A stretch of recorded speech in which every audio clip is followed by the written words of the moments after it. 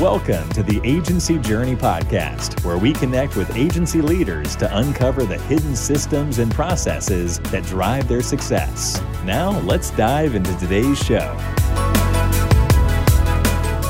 All right, welcome back to another episode of Agency Journey. This is Gray McKenzie from Zen Pilot, and this week I've got the pleasure of bringing on Ricky Lear from Digital 22. Ricky, welcome to the podcast. Hey, thanks for having me on. Appreciate it.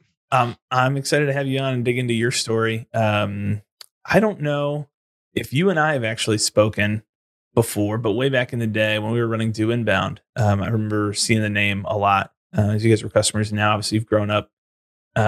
You've grown pretty significantly, especially in the HubSpot ecosystem and dominating some of the European market. So I'm excited to dig into that whole story. If you could just give us kind of the snapshot of Digital 22, the role that you play in the day-to-day now, and then we'll work back through a little bit of what's gotten you to where you are. Yeah, sure. So today we're a 50-person agency solely servicing HubSpot clients.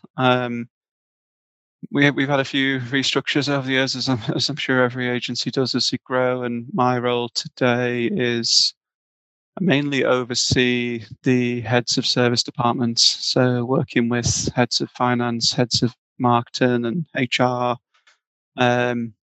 to keep those progressing a little bit further out, if you like, of client services. And that's not to say I don't have to speak to clients every week and get stuck in and hands-on, but on paper, I should be supporting the department leaders in those areas.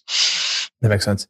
How have you, as you guys have built out the kind of the org chart, what are the different heads, or how have you guys structured kind of the different departments? We've definitely hit particular milestones where we've needed to rip that org chart up and literally start from scratch. So I'm thinking kind of major ones were like 15 people, 30 people. And to be fair, we're having that chat again right now. So we're kind of ripping it up to how do we go from 50 to 80 and what's the org chart going to look like? But at the moment we have a head of each major business division. So like I say, sales, marketing, etc. But then as you imagine, 80% of the agencies in services. So we've got a head of services, but then the real structures under that. So there's a head of services, and then we do it by channel owner. So there's a management of a channel. So SEO, PPC, design, development. I think we have 13 channels or departments within the service team. So we're at a stage now where that's quite a big flat layer of 13 leaders of channels. And we're trying to figure out how do we perhaps layer that, because our 2022 plan is to take another 37 people. So we're going to be 80-ish. And if we kept it flat, that's a lot of line management for particular people. It's a lot of big meetings with 15, 16 people in it, which aren't hugely effective. So we're trying to figure that relayering back out again. How are you structuring, are most of the client engagements, I assume the majority is retainer based, but is there a split between project based and retainer? Yeah, it's an interesting one. Until the pandemic, we were pretty much 100% retainer based since we began, because we started in the SEO and PPC world, and that was a retainer based model. When the pandemic hit, I guess like everyone, you kind of lose a couple of retainer clients and people go on pause and you start worrying a little bit. We started accepting some projects. So literally our rule until pandemic was if you want a project, we don't work with you. We will only work with retainers. So we started taking on some projects at that time, and we've really enjoyed them, to be fair. And it's been a big part of our growth, and they've been really successful for clients. So we've stuck with it. And now it's probably 35% of our revenue. So it's grown really quickly. It's probably the fastest growing part of the business. And that's causing some of these structural challenges about how do you separate out the resources between people working on retainers and projects, because they're very different. They're on very different timelines. You have very different demands. And that's been quite a new challenge to us to figure that out. Right. What, in terms of those projects, I mean, I think when we think projects, we typically think web builds and stuff like that. But are some of those just campaigns? We're building out campaigns or building out nurturing, or?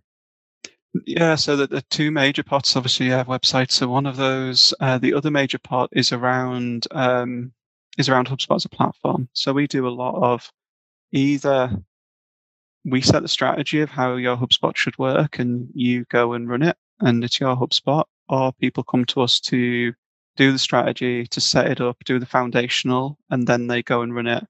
That's probably been our biggest growth area, has been coming in and setting up HubSpot for people and getting them either through training or workshop, or maybe just running one campaign and having them shadow. It's been like an in-sourcing job. Like, we'll enable you to run HubSpot at some point in the next 1 to 6 months, depending on how complex it is. Right. That makes sense.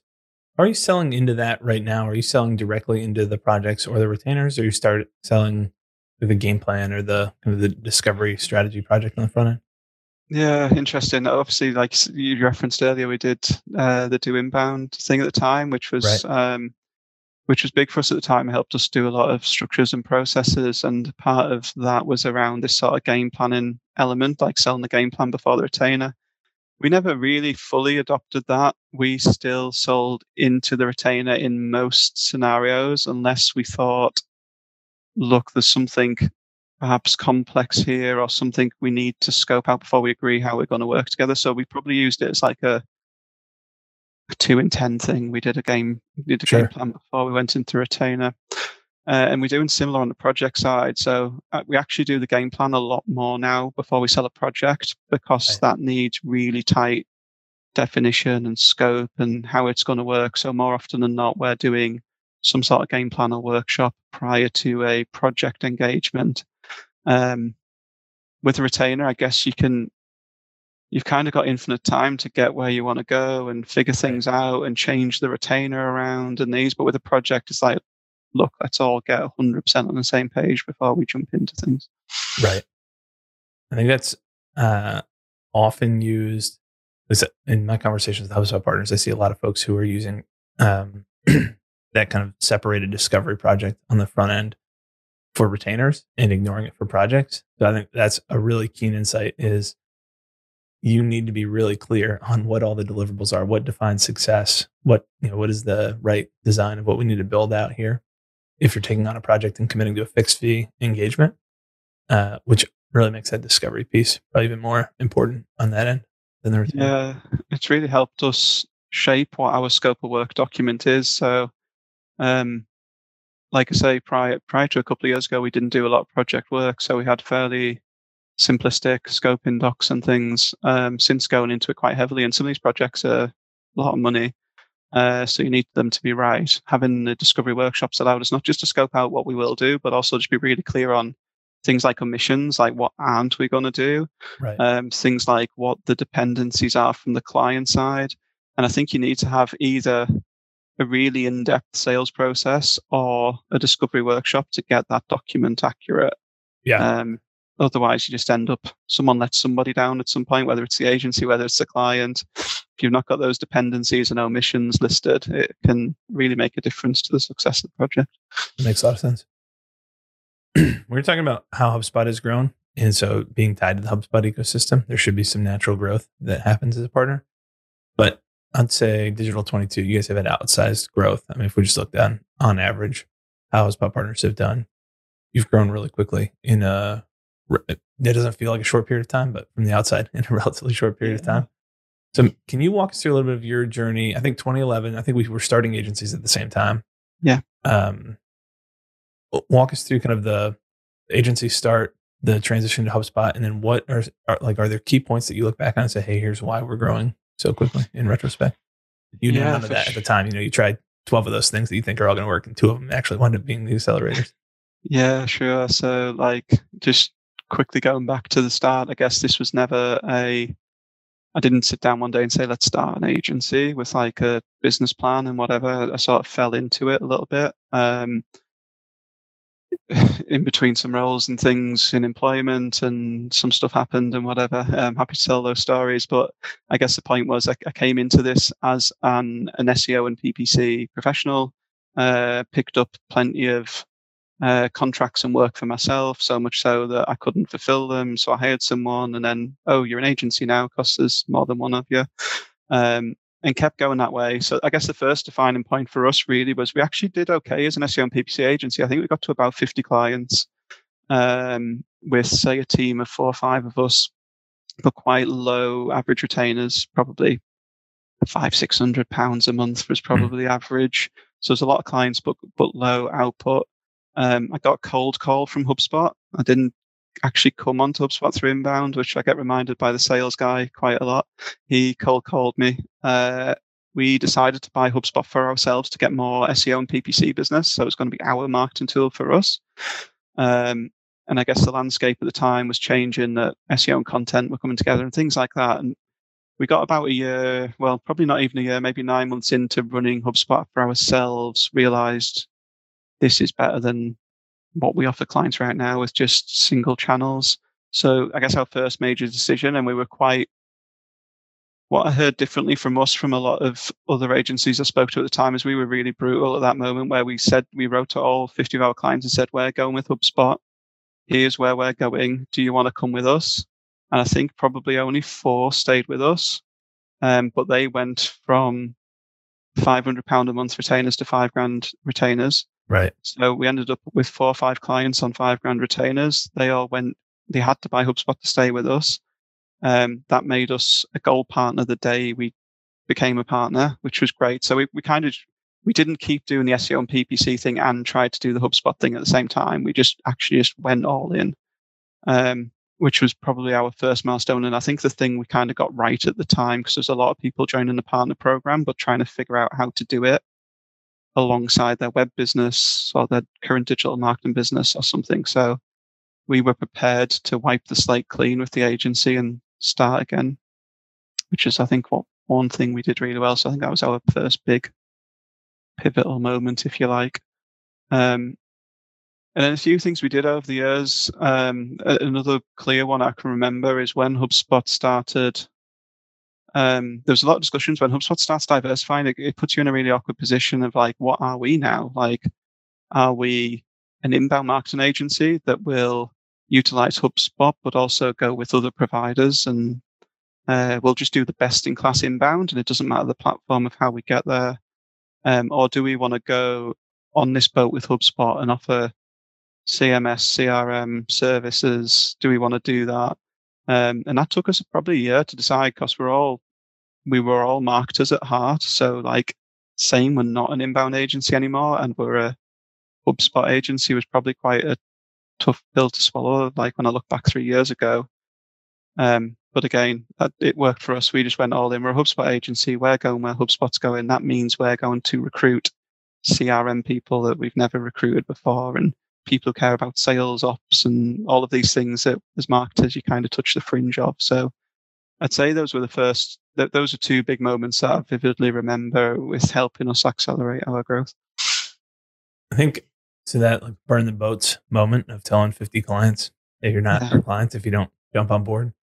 That takes a lot of courage to make that leap. So, and that's worth realizing for anybody trying to start or anybody building an agency right now. There's so much. One of the things that drives me crazy talking with agencies is the amount of agencies where an owner just won't stand up and just lead and say, listen, here's the direction we're going. Like, your job as the CEO is to step up and say, here's where we're going. Not that you don't involve other people in the decision-making process and hear their insights, but at some point somebody has to lead. And all the successful agencies have somebody who's done that at key points in the agency. And when they start to struggle, it's because someone's abdicating that responsibility. The point you bring up about being a HubSpot agency, as opposed to, you had one core set of problems you were solving previously. Obviously, initially it was traffic and conversions, SEO and PPC.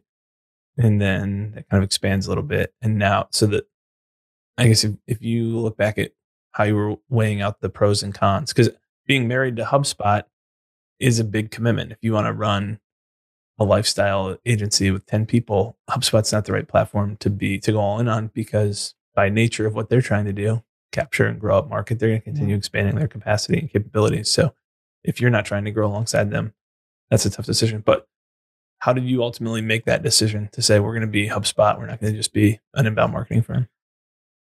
Yeah, I mean, if you probably touched on the root of it, really, the conversations we were having as a leadership team is we're all marketers. We all love marketing. We're all super comfortable in marketing land. So from like a passion and a learning interest perspective, like marketing was the obvious choice. But the thing we all have in common as a leadership team is growth. And we all know, we'd all know if we'd have stuck with inbound marketing and maybe grew 20% year on year, we'd be probably bored.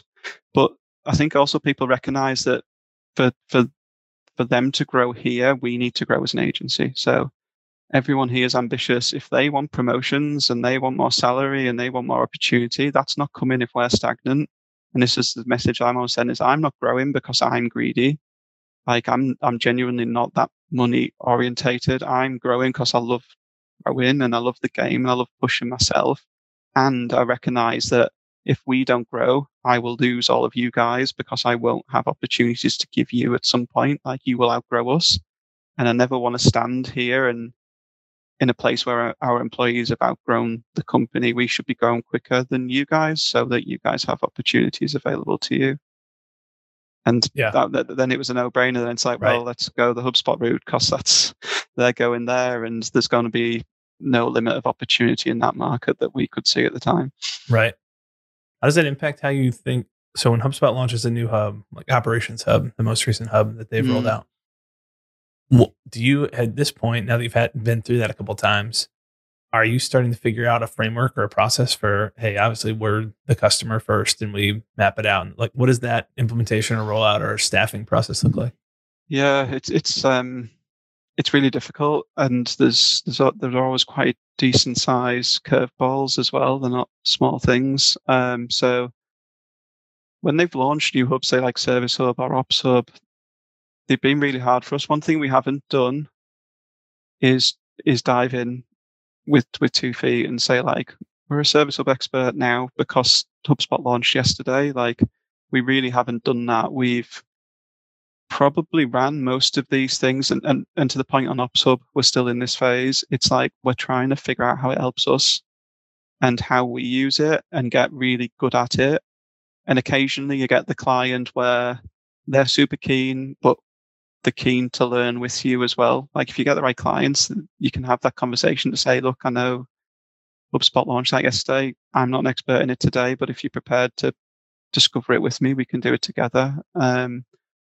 And that's how we've approached them. So we've been probably quite slow and steady, I'd say, to get round to launching. But then when we do launch, we know how we're going to do it, and we know what results you can expect, and we know the flaws of the software and maybe where we'd need to bring in any other integrations to plaster over some of the early holes that some of the products have. Right. Makes sense. I want to mention a couple of things on the website that I thought were interesting. So digital22.com, for anyone trying to look, is the site. You just have a tools page, which that's not super uncommon. But you've got a lot of stuff kind of outlined on that tech stack page, from CRM to PM to reporting. How much of that? So I would imagine a good amount of deal flow comes via the HubSpot ecosystem right now. Yeah. Are there any others in terms of tech partnerships where you're getting significant deal flow, or is most of that the other way around, where you're bringing people to their platform, I would assume? Yeah, I can't recall us ever getting a deal from another tech partner, if I'm honest. I think the way we've looked at tech partnerships is never from that lens that we've got an expectation that they're going to bring us anything, and it's looking for actual genuine, where is HubSpot weak that we need them to be strong. And so like Databox, when we became a partner, we've been a partner with Databox for quite a long time, so it's been a few years. HubSpot reporting wasn't amazing. It's catching up, which is great, but we needed to fill that gap. So we went to Databox to fill a solution. I've absolutely got no expectation that Databox are ever going to send me business. And all of these partnerships, they always say that, like, we know people and someone, but realistically, like, I don't expect it. So if it ever happens, that'll be great. But it's to fill a solution that HubSpot can't. And that's the way that we've always done it. And we've been quite slow and selective and kept the number limited on the amount of partnerships that we have, because there's a million things plugged into HubSpot. They all sound amazing, but even just from like a bandwidth and headspace perspective, like 50 people can't be experts in 50 pieces of tech. For sure. Do you assign, like, does somebody own each one of the tools? Obviously, a tool like HubSpot, yeah, has different owners for different components, I'd assume. But for a tool like Databox, is there hey, here's the person who's our main go-to person for a Databox or Seventh Sense? Or yeah, we've tried to keep sort of I guess from a partnership relations perspective, one person that Seventh Sense will speak to here, and but also they're the person that gets trained and is the sort of go-to expert in it. But again, because we've probably only got 3-ish real partnerships, it's not been a huge burden to have a Vidyard, a Seventh Sense, and a Databox expert here. The HubSpot question's an interesting one. It'll be interesting to see where other partners go with this in the future. It's like everyone that worked here 5 years ago was a HubSpot platform expert in HubSpot end to end. So you can't do that now. Like there's things that I'm demoing it to clients, and there's like buttons appearing and drop downs that weren't there a month ago. And we're still trying to figure out how we structure from like a Hubs perspective, because it's still at that point where it's actually not worth the investment of having like a service hub team, because there isn't that much demand, and most of our projects are multi-hub. So we're still trying to figure that out, really. I guess if that's the way it will go, is we'll keep niching down while demand's building, and there will be hub experts. But at the moment, we're splitting the HubSpot expertise by what they're trying to achieve. So the teams are more layered in, like, there's a team that helps salespeople that might span several hubs, but just like the sales perspective on those hubs, if that makes sense. Right. That is a tough one, because there is alignment issues that are like, you can't purely go in hubs, because if you're doing marketing, you're also touching the web hub, and there's an element of CRM that has to get layered in there, and an element of ops that is also going to play a part. Yeah. Obviously, ops kind of runs around everything. So that makes sense. Do you guys so right now you're looking at adding 30 new people as we move into 2022. And those we should mention for folks who may be interested or want to check it out. I'm going to the website right now to see. I think it's just digital22.com/careers. And you've got a bunch of openings on here now. But I guess as we look forward, what are the things that you're doing to power that growth? Like, is that just an extension of the current growth trajectory that you're on, or what are kind of the priorities for you as you move forward here, end of 21 and into 2022? Yeah, we're strongly trying to keep. We're aware that we could flip our model very soon to a project-led company, which is something we don't want to do. We still want to have the majority retainer, so we're trying to be very purposeful about growing our retainer-based business, because we think the project stuff will come in itself quite naturally, and we can grow that at a good rate. So we're trying to build out our own sales and marketing engine to purposely fuel retainer growth. We've always had, at least for 2 or 3 years now, dedicated sales and marketing resources in the team, but we're looking to double down on that and have quite substantial teams for both of those, which will drive the growth. I'm not too worried about sales. I think we'll always hit whatever sales targets we give ourselves. I don't worry too much about revenue. I think that the harder thing to do when we're scaling a business is people. It's finding talent, hiring the right talent, layering the structure of the business, getting the processes right. It's like winning business is easy, but servicing it really well is the hard bit. Like, I don't want our standards to drop. I don't want to be getting crappy reviews just because we're growing revenue. Like, that's the hard bit for me. And that's where I'd say 80-90% of the brain space of all the team here goes on.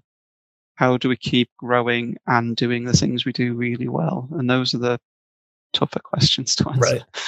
Right. Yeah. Is there a North Star metric for you on how well you're servicing clients? Yeah, we've invented a health score that's probably pretty bizarre to anyone outside looking in, but for a lot of years we followed NPS. So we use NPS system, which is great, and it tells part of the story, I guess. So we have NPS. We look at projects perspective, because there's a huge part. What we tried to do, we had a really big initiative one year to look at what are the lagging indicators of success. So NPS tells you how happy they are, but it doesn't tell you how they got to being unhappy or happy. So we tried to correlate all the clients that stayed with us a decent amount of time, all the clients that's left, and what have been the milestones in it. So it could be things like the first time we sent them an invoice, did they like complain about it, or did they pay late or something like that? When we sent them a campaign plan to get signed off, did it get shared around 15 people internally and take a month to do, or did one person come back to us with a couple of amends and sign it off? So we've got I think there's about 12 things of these sorts of that go into it, and we call that a client health score. So it's basically, are the finances, are the projects, are the results of the things that we do for them good, and is their NPS saying the same thing? And we come up with some weird Excel formula that tells us whether they're healthy or not.